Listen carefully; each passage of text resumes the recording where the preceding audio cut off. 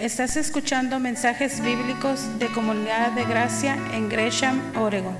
Para más información nos encuentras en nuestra página de Facebook buscando Comunidad de Gracia Gresham. También en la página web gracecc.net. Ok, hasta ahí. Y ahora les pido que todos se muevan como 2 filas para adelante. ¿Puede ser? Por favor, si se pueden acercar un poquito más.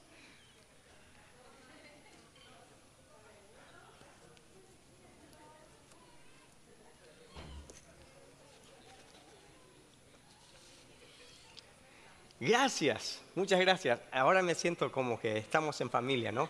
Así está mucho mejor. Ok, estamos en el libro de Lucas y otra vez hoy vamos a continuar. ¿Se acuerdan qué estudiamos la semana pasada? ¿Qué aprendimos? Ok, ¿cómo? ¿Cómo está tu relación con Jesús? Sí, nos hicimos la pregunta ¿qué clase de oidor eres, no? ¿Se acuerdan las 4 clases de oyentes? ¿Cuáles eran? Piedra, camino, espinos, ¿okay? Y buena tierra, 4.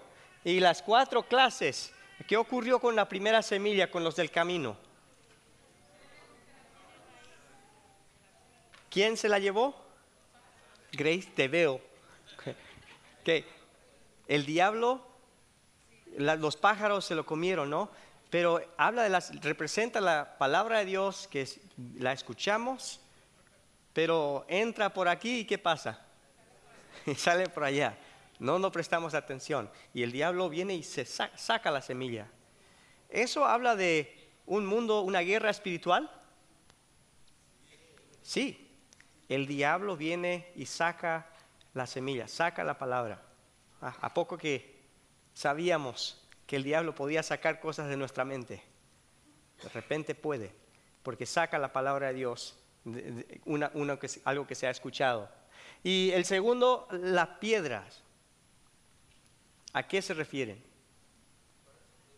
Un corazón duro, ¿no? Escucha la palabra y ¿qué ocurre con la palabra? No la absorbe. Y cuando vienen los tiempos difíciles, se aleja. Ya, cuando vienen tiempos difíciles, ya no quiere nada que ver con Dios, con la iglesia, se va y está solo, porque vienen tiempos difíciles. A veces hay tiempos difíciles en casa, a veces en la iglesia. La pregunta es, cuando hay tiempos difíciles, ¿cómo vamos a responder? Una de las cosas que si entro en alguna relación contigo, si somos amigos, en algún momento en esa relación, cuando empezamos a profundizarlo más, te voy a decir que en algún momento te voy a ofender. Esa es la realidad. En algún momento, si somos amigos, los amigos se ofenden. Cuando te ofendo, ¿cómo vas a reaccionar? Probablemente vas a estar ofendido, ¿no? Pero ¿qué vas a hacer? ¿O te vas a alejar de mí o vamos a conversar? Mi deseo es que si te ofendo, por favor, quizás en ese mismo momento quizás no se pueda, pero te invito a que hablemos después. Porque si yo te ofendo, voy a querer arreglarlo, voy a querer solucionarlo y vamos a hablar. Pero esa es la realidad. Cuando nos ofendemos tenemos que acercarnos. Así actúa el corazón del Hijo de Dios, no como piedra. Y el tercero es el de espinos, ¿no? ¿Qué clase de corazón? A la semilla entra en el corazón de uno, lo escucha. ¿Y qué son los espinos? Los afanes de la vida. Aquí en Estados Unidos, ¿qué afanes tenemos? El trabajo, la riqueza, ¿qué más? El carro, está bien. Los lujos, ¿ok? ¿Cómo? Diversión, entretenimiento. Casino, ya. Juan, no sabía. No, digo nomás. Ya. ¿Cómo? Ok. Ya, así que hay muchos afanes. Y esos afanes pueden ahogar la semilla de la palabra de Dios, ¿no? Y estamos aquí todavía en el capítulo 8. Esta es la segunda mitad del capítulo 8. En la primera mitad como que Jesús da la parábola y no explica a la multitud, no lo explica. Después los discípulos le preguntan, ¿qué significa? Y Jesús les dice, a ustedes se les da a entender los secretos del reino de Dios. Pero a ellos no, ¿por qué? Porque para ellos que escuchen una linda historia, pero tienen oídos que no van a escuchar, así que no les voy a dar los tesoros del cielo, ¿no? Pero a ustedes, sí. ¿Por qué será? ¿Será porque ellos son la semilla, la clase de tierra que van a escuchar, van a recibir la palabra de Dios y lo van a aplicar, lo van a hacer? Puede ser, pero hay uno entre ellos que no, ¿no? Ok, así que les está enseñando y les está dando, estos son los tipos de oidores. Les está diciendo, estas son la gente con quien se van a ver. Cuando ustedes se vayan a compartir, y en el siguiente capítulo les va a enviar a compartir. Pero en el resto de este capítulo les va a mostrar algo Jesús. Les va a mostrar qué clase de oidores, quiénes son los que escuchan la voz de Cristo. Porque si Jesús habla, la voz de Jesús tiene poder. Tiene poder grande. Y vamos a ver qué clase de poder tiene. ¿Quiénes pueden escuchar a Jesús? Ahí vamos. Un día subió Jesús con sus discípulos a una barca. Crucemos al otro lado del lago, les dijo. Así que partieron y mientras navegaban, él se durmió. Entonces se desató una tormenta sobre el lago, de modo que la barca comenzó a inundarse y corrían gran peligro. Los discípulos fueron a despertarlo. Maestro, nos vamos a ahogar, gritaron. Él se levantó, reprendió al viento y a las olas, la tormenta se apaciguó y todo quedó tranquilo. ¿Dónde está la fe de ustedes?, les dijo a sus discípulos.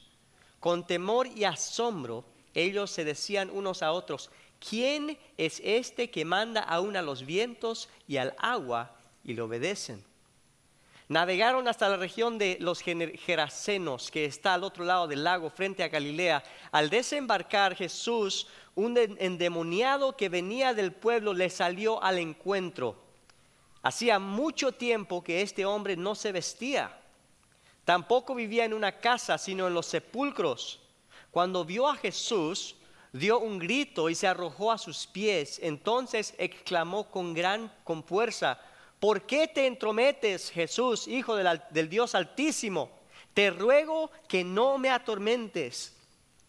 Es que Jesús le había ordenado al espíritu maligno que saliera del hombre. Se había apoderado de él muchas veces y aunque le sujetaban los pies y las manos con cadenas y lo mantenían bajo custodia, rompía las cadenas y el demonio lo arrastraba a lugares solitarios. ¿Cómo te llamas?, le preguntó Jesús. Legión, respondió, ya que habían entrado en él muchos demonios. Y estos le suplicaban a Jesús que no los mandara al abismo.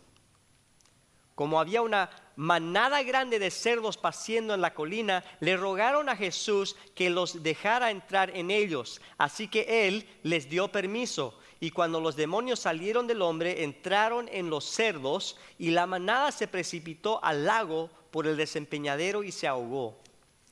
Al ver lo sucedido, los que cuidaban los cerdos huyeron y dieron la noticia en el pueblo y por los campos. Y la gente salió a ver lo que había pasado. Llegaron a donde estaba Jesús y encontraron sentado a sus pies al hombre de quien habían salido los demonios. Cuando lo vieron vestido y en su sano juicio, tuvieron miedo. Los que habían presenciado estas cosas le contaron a la gente cómo el endemoniado había sido sanado. Entonces, toda la gente de la región de los Gerasenos le pidió a Jesús que se fuera de allí, porque les había entrado mucho miedo. Así que Él subió a la barca para irse. Ahora bien, el hombre de quien había salido los demonios le rogaba que le permitiera acompañarlo. Pero Jesús lo despidió y le dijo: vuelve a tu casa y cuenta todo lo que Dios ha hecho por ti. Así que el hombre se fue y proclamó por todo el pueblo lo mucho que Jesús había hecho por él.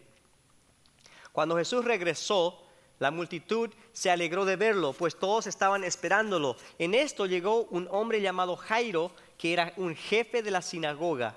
Arrojándose a los pies de Jesús, le suplicaba que fuera a su casa, porque su única hija de unos 12 años se estaba muriendo. Jesús se puso en camino y las multitudes lo apretujaban. Había entre la gente una mujer que hacía 12 años padecía de hemorragias, sin que nadie pudiera sanarla.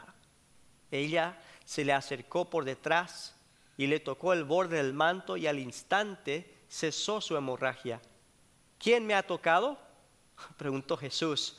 Como todos negaban haberlo tocado, Pedro le dijo: Maestro, son multitudes las que te aprietan y te oprimen. No, alguien me ha tocado, replicó Jesús. Yo sé que de mí ha salido poder. La mujer, al ver que no había pasado inadvertida, se acercó temblando y se arrojó a sus pies. En presencia de toda la gente contó por qué lo había tocado y cómo había sido sanada al instante. Hija, tu fe te ha sanado, le dijo Jesús. Vete en paz. Todavía estaba hablando Jesús cuando alguien llegó de la casa de Jairo, el jefe de la sinagoga, para decirle: tu hija ha muerto. No molestes más al maestro. Al oír esto, Jesús le dijo a Jairo: no tengas miedo, cree nada más y ella será sanada. Cuando llegó a la casa de Jairo, no dejó que nadie entrara con él excepto Pedro, Juan y Jacobo, y el padre y la madre de la niña. Todos estaban llorando, muy afligidos por ella. Dejen de llorar, les dijo Jesús, no está muerta sino dormida. Entonces ellos empezaron a burlarse de él porque sabían que estaba muerta. Pero él la tomó de la mano y le dijo: niña, levántate. Recobró la vida y al instante se levantó. Jesús mandó darle de comer. Los padres se quedaron atónitos, pero él les advirtió que no contaran a nadie lo que había sucedido. Así que este es el pasaje de hoy. Lo que me encanta hacer cuando leo la Biblia, vamos a leerlo, luego vamos a repasarlo y pensar qué es lo que dice. Vamos a hacer nuestras observaciones y por último vamos a sacar aplicaciones. ¿Qué podemos hacer en base a lo que leemos? ¿Listos? Ahí vamos. Cuando vienen las dificultades, ¿dónde está tu fe? Te pregunto, la última vez que pasaste un tiempo difícil, ¿cómo estaba tu fe? Aquí está Jesús, se sube a una barca, ¿no? Van a cruzar al otro lado. Y mientras navegaban, Jesús se duerme. Entonces se desató esa tormenta tan grande sobre el lago, de modo que la barca comenzó a inundarse y corrían un gran peligro. Está interesante que Lucas nos aclara. Corrían un gran peligro. Bajo cualquier circunstancia, vamos a decir, se van a hundir. Estos hombres con quien está Jesús, unos cuantos de ellos por lo menos, ¿son marineros? ¿Conocen este lago? Sí. Pedro, Juan, Jacobo, ¿no? Estos son hombres que han andado por aquí toda su vida y están navegando y aparece esta tormenta y ahora tienen miedo. Así que no es una tormenta normal, pero ahí están con miedo. ¿Y qué hacen los discípulos? Se van a despertar a Jesús y él se despierta de mal humor, ¿no? Quizás no tanto, pero ¿por qué? ¿Qué le dice Jesús? Ellos dicen: maestro, nos vamos a ahogar. Gritaron. Ahí están, quizás es porque la tormenta está muy fuerte, pero gritan. ¿Y qué hace Jesús? Él se levantó, reprendió al viento y las olas, la tormenta se apaciguó y todo quedó tranquilo. Imagínate la boca de estos hombres, ¿no? Boca abierta. Qué cosa, ¿no? Y Jesús como que se da la vuelta, todo tranquilo, y le mira a ellos y les hace esta pregunta: ¿dónde está la fe de ustedes? ¿Dónde está la fe de ustedes? ¿Por qué les pregunta dónde está su fe?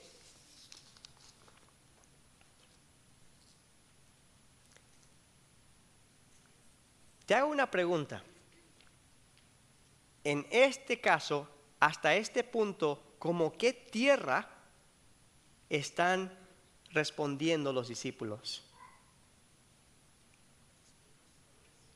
La de los espinos habla de los afanes, el entretenimiento, la ambición. Pero, ¿cuál es la anterior? Antes de los espinos, ¿cuál viene? La roca.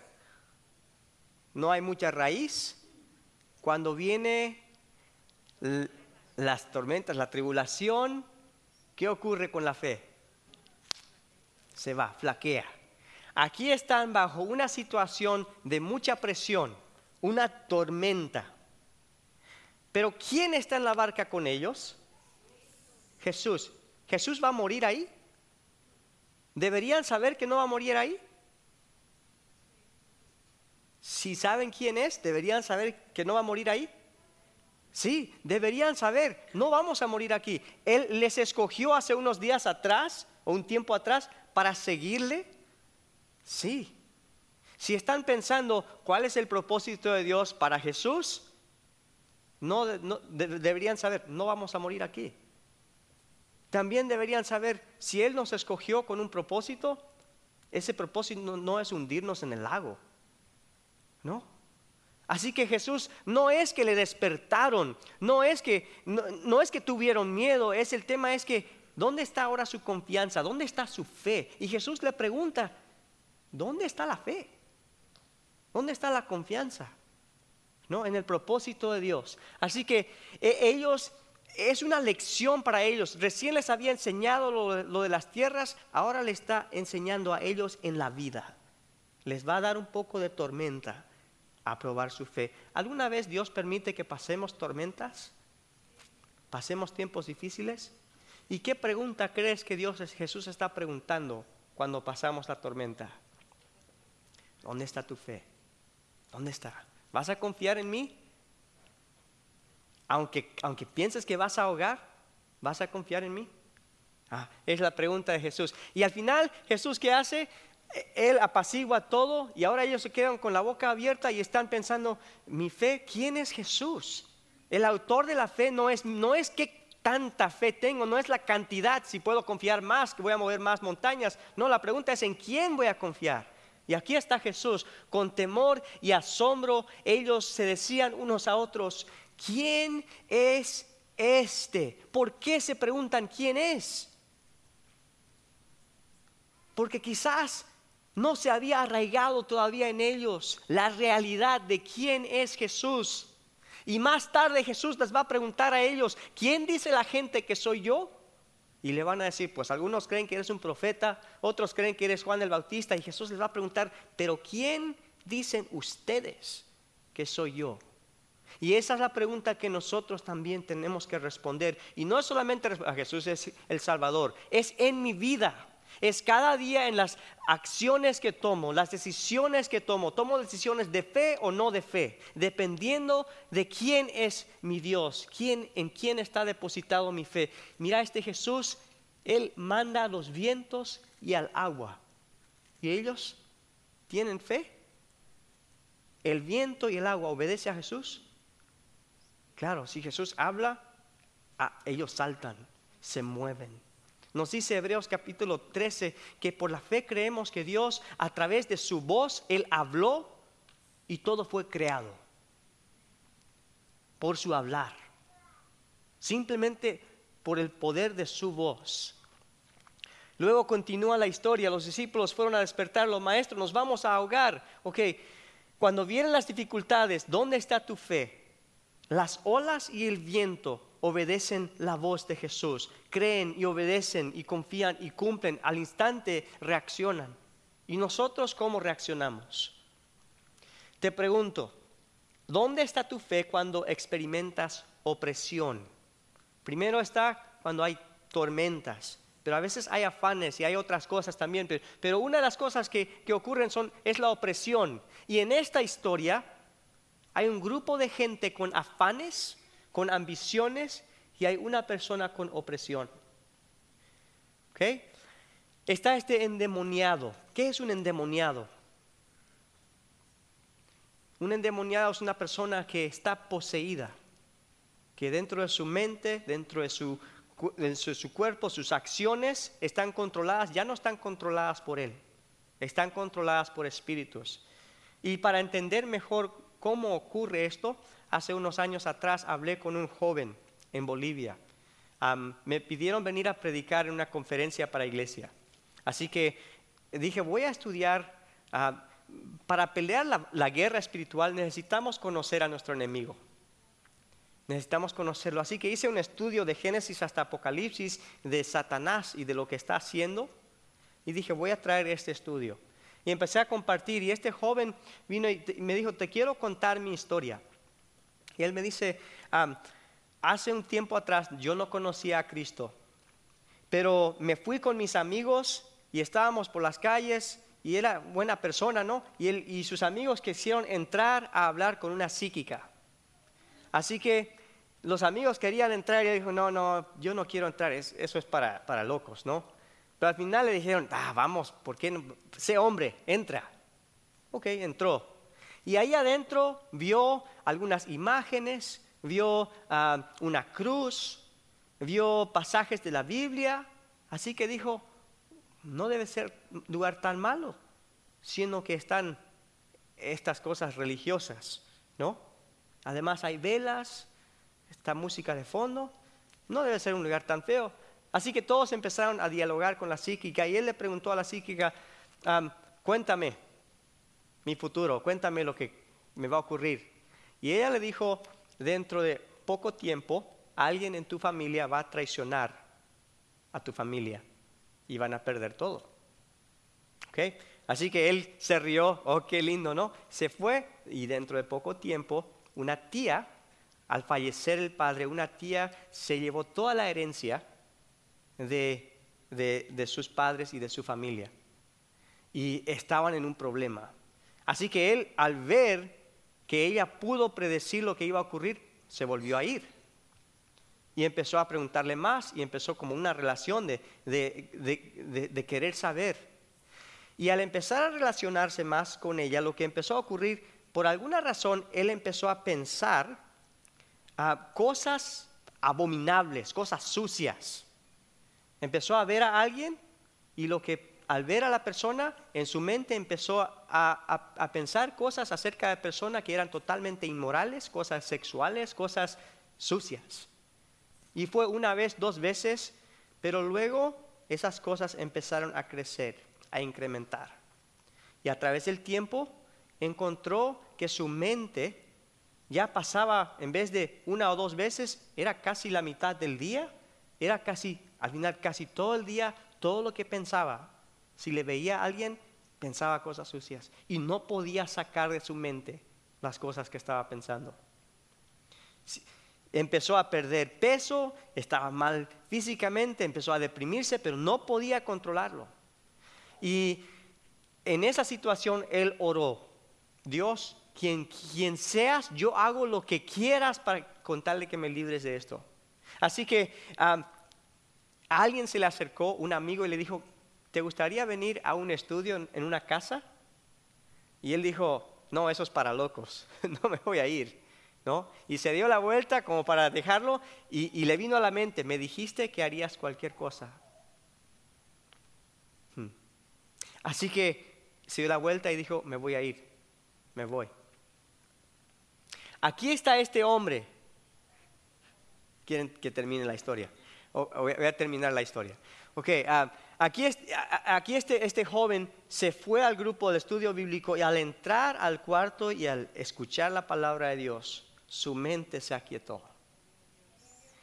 las cosas, los pensamientos sucios, impuros le dejaron, pudo estar tranquilo y por primera vez en más de un año y medio, tuvo un tiempo de claridad. Y se sentó ahí a escuchar la palabra de Dios con una mente limpia, sana. Y acabando el tiempo, él se dio cuenta y ya era tiempo de irse. Y al final salió, pero se olvidó su mochila ahí, ¿no? Y se fue, y ya estaba en camino y le dijo a su amigo, tengo que regresar. Y regresó, al regresar tuvo una conversación con alguien quien le contó de Cristo. Él aceptó a Cristo como su Salvador y desde ese día le dejaron esos pensamientos. Lo interesante era que le pregunté, ¿crees que estabas poseído? Y me dice, no sé. Lo que sí sé es que mi mente no me pertenecía, no podía controlarlo.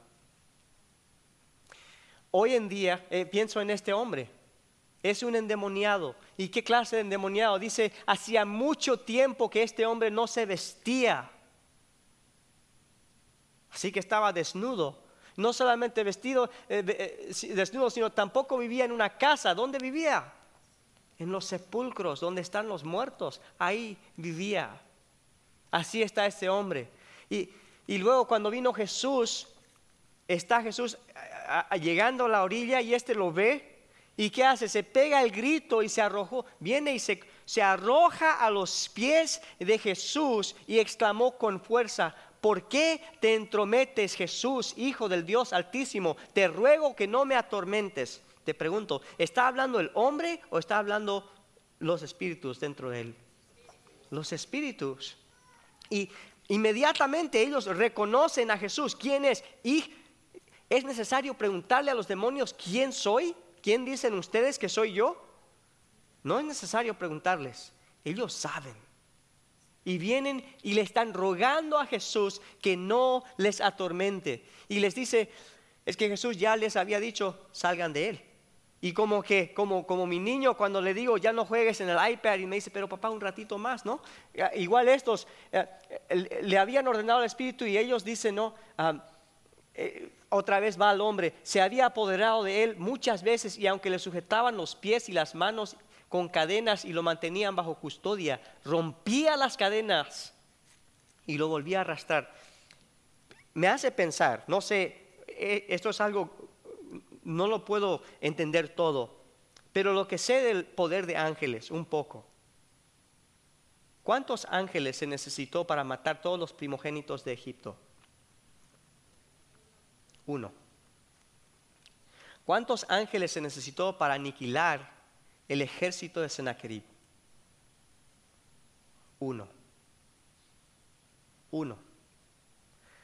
Este hombre le pregunta a Jesús, ¿cómo te llamas? Y le dice Legión, porque había entrado en él muchos demonios. Y aparentemente, dicen, se apoderaban de él muchas veces, como que entraban y lo dejaban un rato, entraban y lo dejaban un rato. Y en este caso ya estaba mucho tiempo. Y son muchos. Y el pobre tiene fuerza, le pueden parar, lo encadenan y ¿qué hace? Rompe las cadenas. ¿Esto es poder humano? No, no es. Esto es un poder más grande, es un poder espiritual. Y ellos vienen y al verle a Jesús, se arrojan a los pies de Jesús y le piden a Jesús que no les atormente. Y le dicen hasta esta pequeña frase, le suplicaban a Jesús que no los mandara al abismo. No voy a entrar en mucho detalle de esto, pero allá en Apocalipsis encontramos que un día a Satanás Jesús lo va a atar en el abismo por 1000 años. Y luego lo va a sacar por un tiempo y al final lo va a lanzar al lago de fuego eternamente. A él y a sus ángeles, sus demonios y a todos los que no creen en Jesús. Pero este es un lugar como una prisión. Y le están diciendo a Jesús, por favor, no nos envíes al abismo. Como había una manada grande de cerdos paciendo en la colina, le rogaron a Jesús que los dejara entrar en ellos. Por favor, en vez del abismo, déjanos entrar a los cerdos, que no tienen alma, no tienen espíritu. Déjanos entrar ahí. como que quizás si nos vamos a la manada de cerdo, no vamos a parar en el abismo y quizás podríamos quedarnos por aquí, ¿no? ¿Y qué hace? Cuando los demonios salieron del hombre, entraron los cerdos, la manada se precipitó al lago por el desempeñadero y se ahogó. Me pregunto, alguien me preguntó hace rato, Susan me preguntó, ¿dónde se fueron los demonios? Al final de esto, te pregunto, piénsalo. Quizás, ¿a dónde habrán ido? ¿No? Ok. Al ver lo sucedido, los que cuidaban los cerdos huyeron y dieron la noticia en el pueblo y por los campos. Te hago una pregunta, ¿estos que están cuidando los cerdos, crees que son empleados o dueños? Quizás. La manada de cerdos, escuché que eran más o menos 2,000. Imagínate eres un dueño de un estacionamiento de autos. Y de repente los autos en sí se encienden, solo se encienden y todos chocan contra las paredes hasta que se destruyen. Más o menos esto es lo que está ocurriendo aquí, ¿no? Y estos hombres se van corriendo al pueblo a contar lo que había ocurrido. ¿Y qué hace? El pueblo sale y vienen a ver. La gente salió a ver lo que había pasado. Llegaron a donde estaba Jesús y encontraron sentado a sus pies al hombre de quien había salido los demonios. Ellos querían controlar a este hombre y no pudieron. Pero aquí está Jesús, vestido y en su mente cuerdo, ¿no? ¿Y qué ocurre? Cuando vieron vestido en su sano juicio, tuvieron miedo. ¿Tuvieron miedo por los cerdos? No. Tuvieron miedo porque ellos no pudieron controlar a este hombre. Y Jesús, sí. ¿Los demonios le tenían miedo a Jesús? Sí. ¿Y si esta gente le tenía miedo a los demonios? ¿Cuánto más tener miedo de Jesús? Pero ¿qué clase de relación es esa? Tener miedo a Jesús. Miren lo que ocurre. Entonces toda la gente de la región de los Gerasenos le pidió a Jesús que se fuera de allí, porque les había entrado mucho miedo. Así que él subió a la barca para irse. ¿Qué clase de tierra?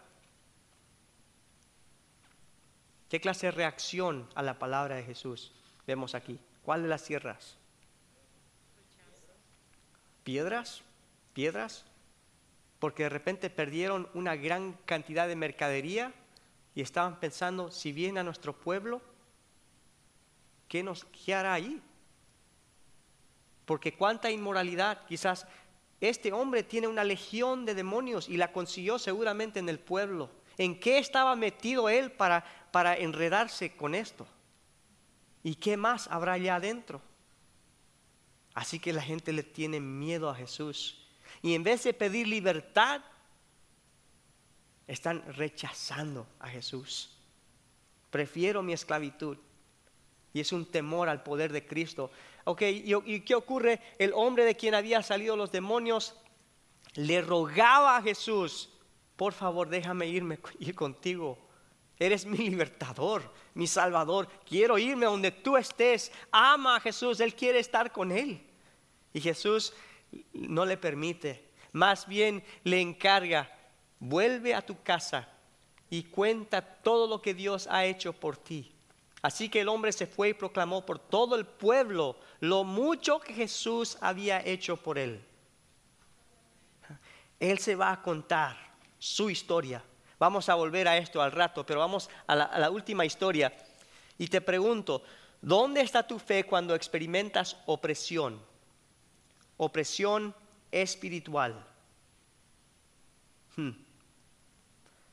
¿Al Hijo de Dios puede poseer el diablo? De que yo vea en la Biblia no ocurre. Pero ¿puede oprimir al Hijo de Dios? Te hago una pregunta.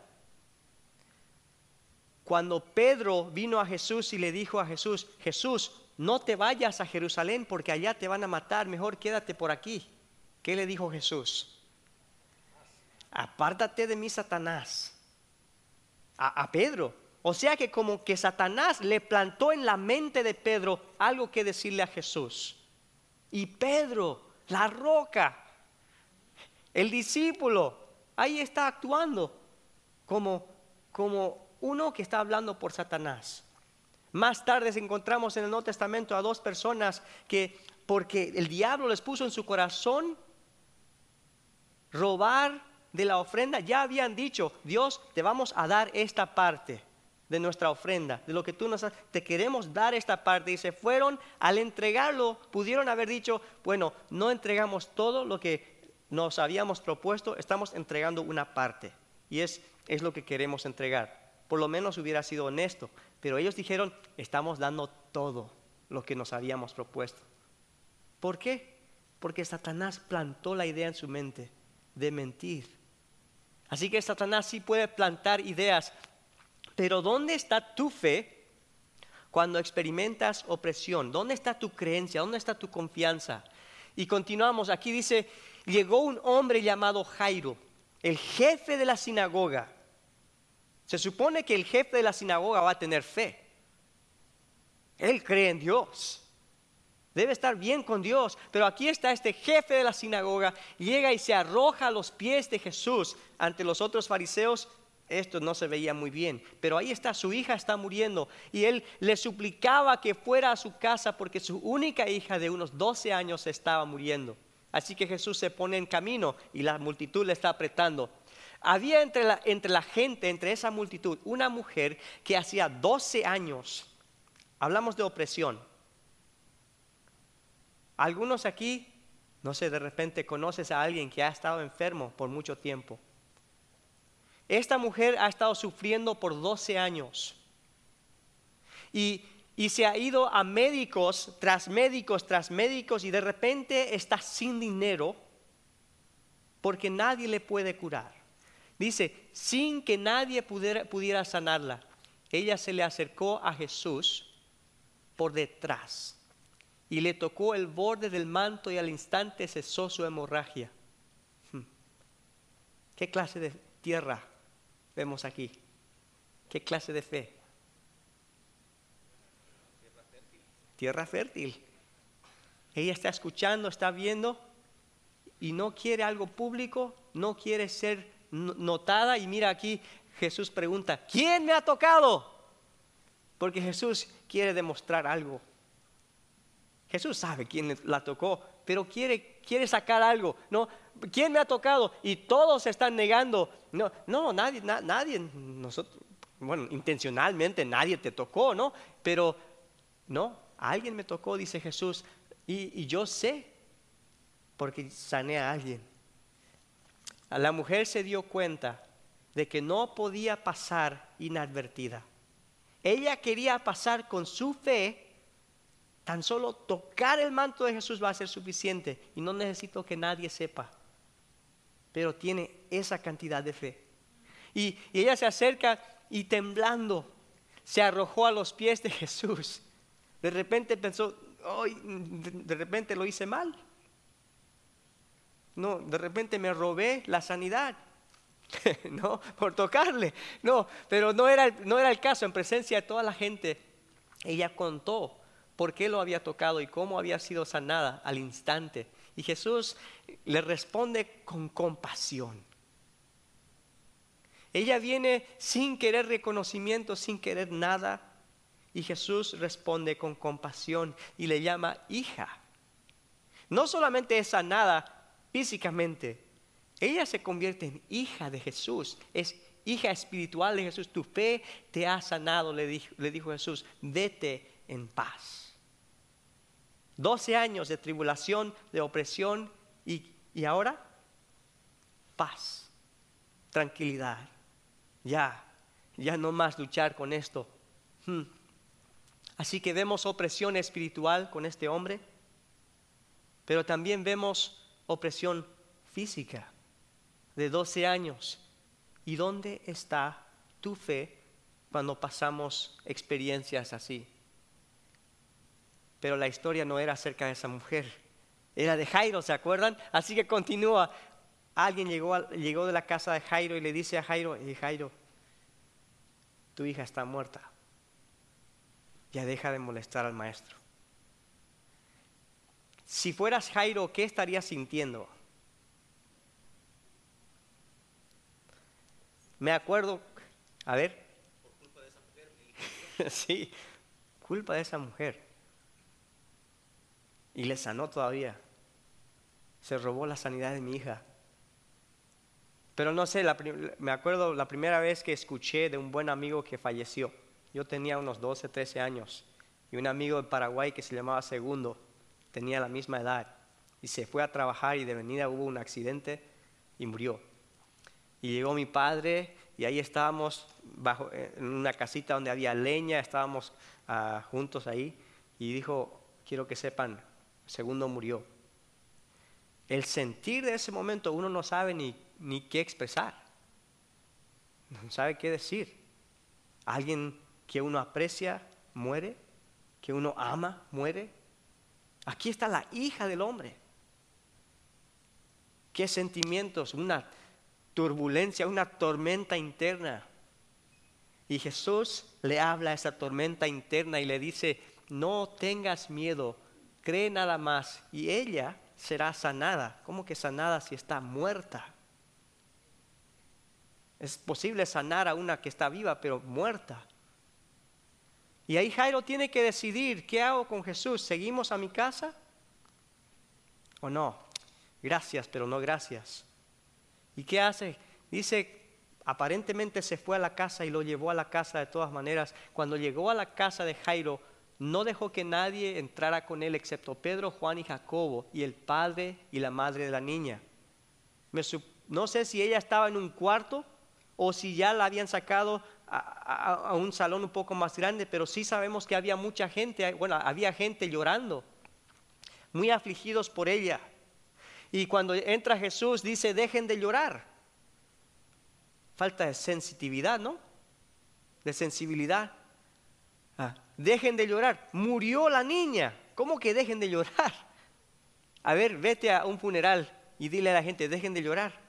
A ver cómo nos... No, mala idea. Pero Jesús, dejen de llorar. No está muerta, sino dormida. Para él la muerte es simplemente dormir. Y le puede despertar. ¿Y qué ocurre? Entonces ellos empezaron a burlarse de él porque sabían que estaba muerta. Pero él la tomó de la mano y le dijo, niña, levántate. Y la voz de Jesús es oída. Y ella reacciona, recobró la vida y al instante se levantó. Jesús mandó que le den de comer. Los padres se quedaron atónitos. Pero él les advirtió que no contaran a nadie lo que había sucedido. Pero ¿quiénes se van a dar cuenta? Ahí están todos diciendo que está muerta y se están burlando de Jesús. ¿Y ahora? ¿Creen que siguen burlándose de él? No creo. Y los padres están atónitos. ¿Cómo estarán Pedro, Jacobo y Santiago? Los que en la historia anterior estaban con el temor de la tormenta, de hundirse, aquí están ante Jesús que si nos hubiéramos hundido, Él podría habernos levantado de la muerte. ¿Quién es este Jesús? Aún los muertos responden a la voz de Jesús. Piensen en eso. Si te mueres hoy, ¿será que tu cuerpo podrá responder a la voz de Jesús? ¿Crees eso? ¿Crees como qué tierra?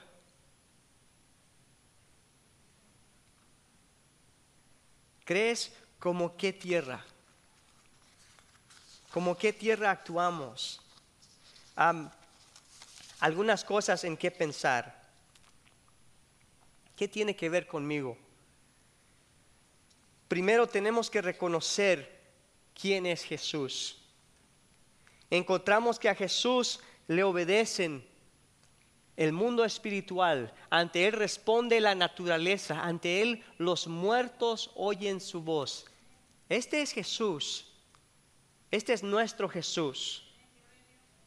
Y tenemos que reconocer quién es Él. Pero también tenemos que reconocer y hacernos esa pregunta: ¿dónde está mi fe? Porque podríamos estar respondiendo como cualquiera de esas tierras. Cuando viene lo difícil, opresión espiritual, opresión física, los afanes de este mundo, ¿dónde está Jesús ahora? Estas cosas quizás tomen primer lugar y Jesús venga a hacer algo que no importa.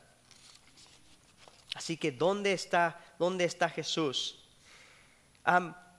Algo en que pensar cuando vienen opresiones, cuando vienen tiempos difíciles. ¿Es necesario que Satanás posea a alguien para oprimirlos?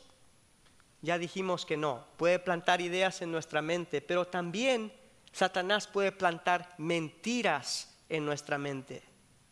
Y creo que el más gran tipo de opresión que Satanás usa es simplemente plantar una mentira en tu mente y dejar que lo creas. Una mujer que pasa un divorcio y ahora cree: nunca más voy a poder dar confianza, o no merezco que se me trate bien. Y entra en otra relación y otra relación y va acarreando estas mentiras. Y esas mentiras entran en la relación y destruyen la relación. O quizás una mujer o una persona que esté pasando a través de vicios, encadenado a algún vicio. Y la mentira de Satanás es: nunca vas a poder escaparte de esto.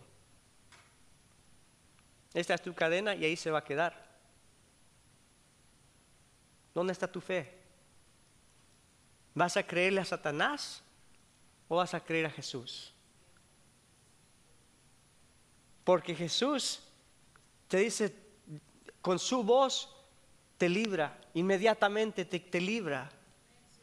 Pero ¿dónde vas a confiar? ¿Vas a confiar en Él o no? Otras mentiras, quizás mentiras de carácter. Uno falla como padre o como esposo y piensa: siempre voy a fallar. Claro, hay tiempos que fallamos, pero Satanás quiere que pienses: eres una falla. Y siempre vas a fallar y nunca vas a ser más que una falla. Y uno cree las mentiras, porque a veces uno empieza a luchar y vuelve a caer. La Biblia nos dice que nosotros, los que creemos, pecamos. No dice que somos pecadores, pero sí pecamos. El que cree en el Hijo de Dios es hijo de Dios. Y nos dice en 1 Juan que nosotros vencimos al mundo porque ¿quién es el que venció al mundo? Jesús. Jesús lo hizo. Él ya lo venció por nosotros. Y Él dice: tú eres mi hijo. ¿A quién vas a creer? ¿A Satanás? ¿O a las mentiras de Satanás o las mentiras que tienes en tu mente? ¿Quién eres? ¿En quién vamos a creer? Mentiras de carácter, que siempre eres así. O mira, ya ha pasado tanto tiempo, ya estás viejo y no puedes cambiar, así vas a ser el resto de tu vida. No es cierto. Puedes cambiar. Si te pones a seguir a Jesús, Él te va a cambiar. Pero depende de tu relación con Cristo. Tienes que caminar, tienes que buscarle a Él. Simplemente enciéndele. Él es como una lámpara en tu vida. Si enciendes la lámpara, la oscuridad se va a ir. No le va a quedar otra. Tienes que encenderle a Jesús en tu vida. ¿Dónde está tu fe? Miren, tomen en cuenta, ¿no? En este pasaje, Jesús venció la muerte.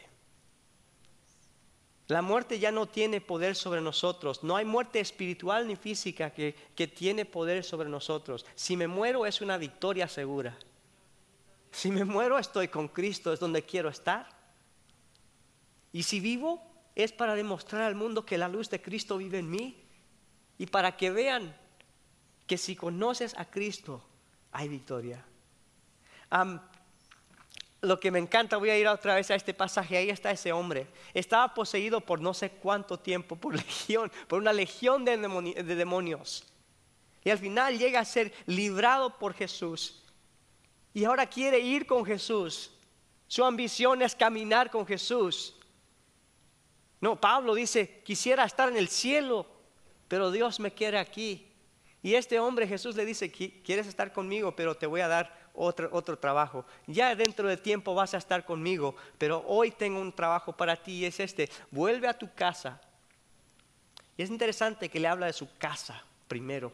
Vuelve a tu casa y cuenta todo lo que Dios ha hecho por ti. Así que el hombre se fue y proclamó, parece que no solamente en su casa, sino por todo el pueblo, lo mucho que Jesús había hecho por él. ¿Qué ha hecho Jesús por ti?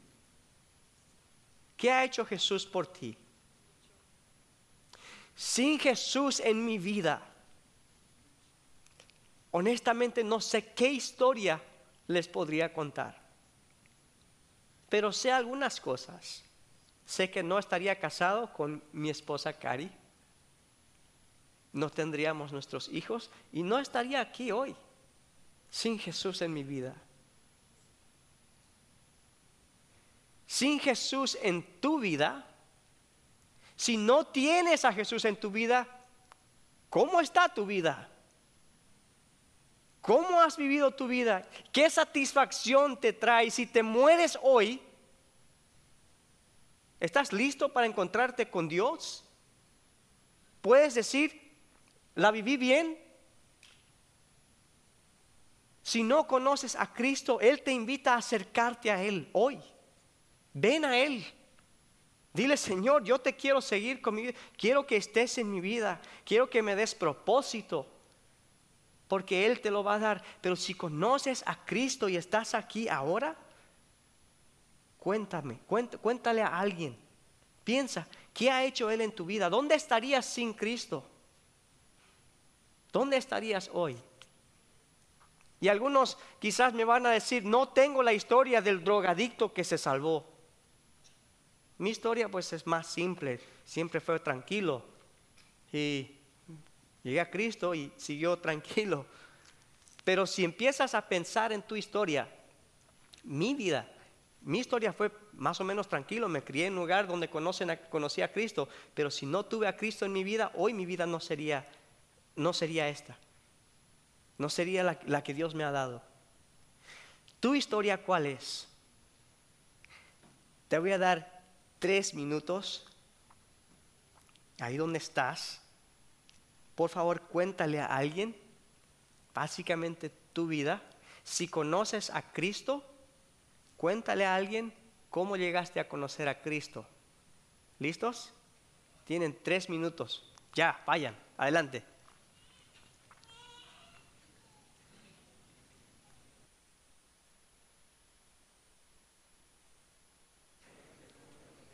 Así que creo que si Jesús estuviera con nosotros y estuviéramos recordando lo que hizo, nos diría este mismo pasaje. Creo que es el centro y me gustaría leerlo otra vez. Pero lo que hemos hecho aquí es simplemente contar nuestras historias. Al ratito acabar voy a dejar, sigan conversando y cuando ya tengan tiempo pueden salir a tomar café. Pero para terminar me gustaría leer este versículo. Vuelve a tu casa y cuenta todo lo que Dios ha hecho por ti. Así que el hombre se fue y proclamó por todo el pueblo lo mucho que Jesús había hecho por él. Interesante. Jesús le dijo, vuelve a tu casa. Empieza por tu casa. Cuéntales lo que Jesús ha hecho por ti en casa. Y luego cuéntale a todo el pueblo, cuéntale a otros. Simplemente contar lo que Cristo ha hecho por ti. ¿Puede ser? Padre Celestial, Señor Jesús, gracias por hacer tanto por nosotros. No merecemos tu bondad. No merecemos ser librados de la opresión de Satanás ni de nuestra propia mente, ni de lo físico. Pero Señor, en tu bondad, en tu compasión, pedimos que nos libres. No solo pedimos que nos libres, danos el coraje, el valor de contar lo que has hecho por nosotros. Señor, ayuda a nuestra fe. Pedimos esto en el nombre de Jesús. Amén. Dios le bendiga.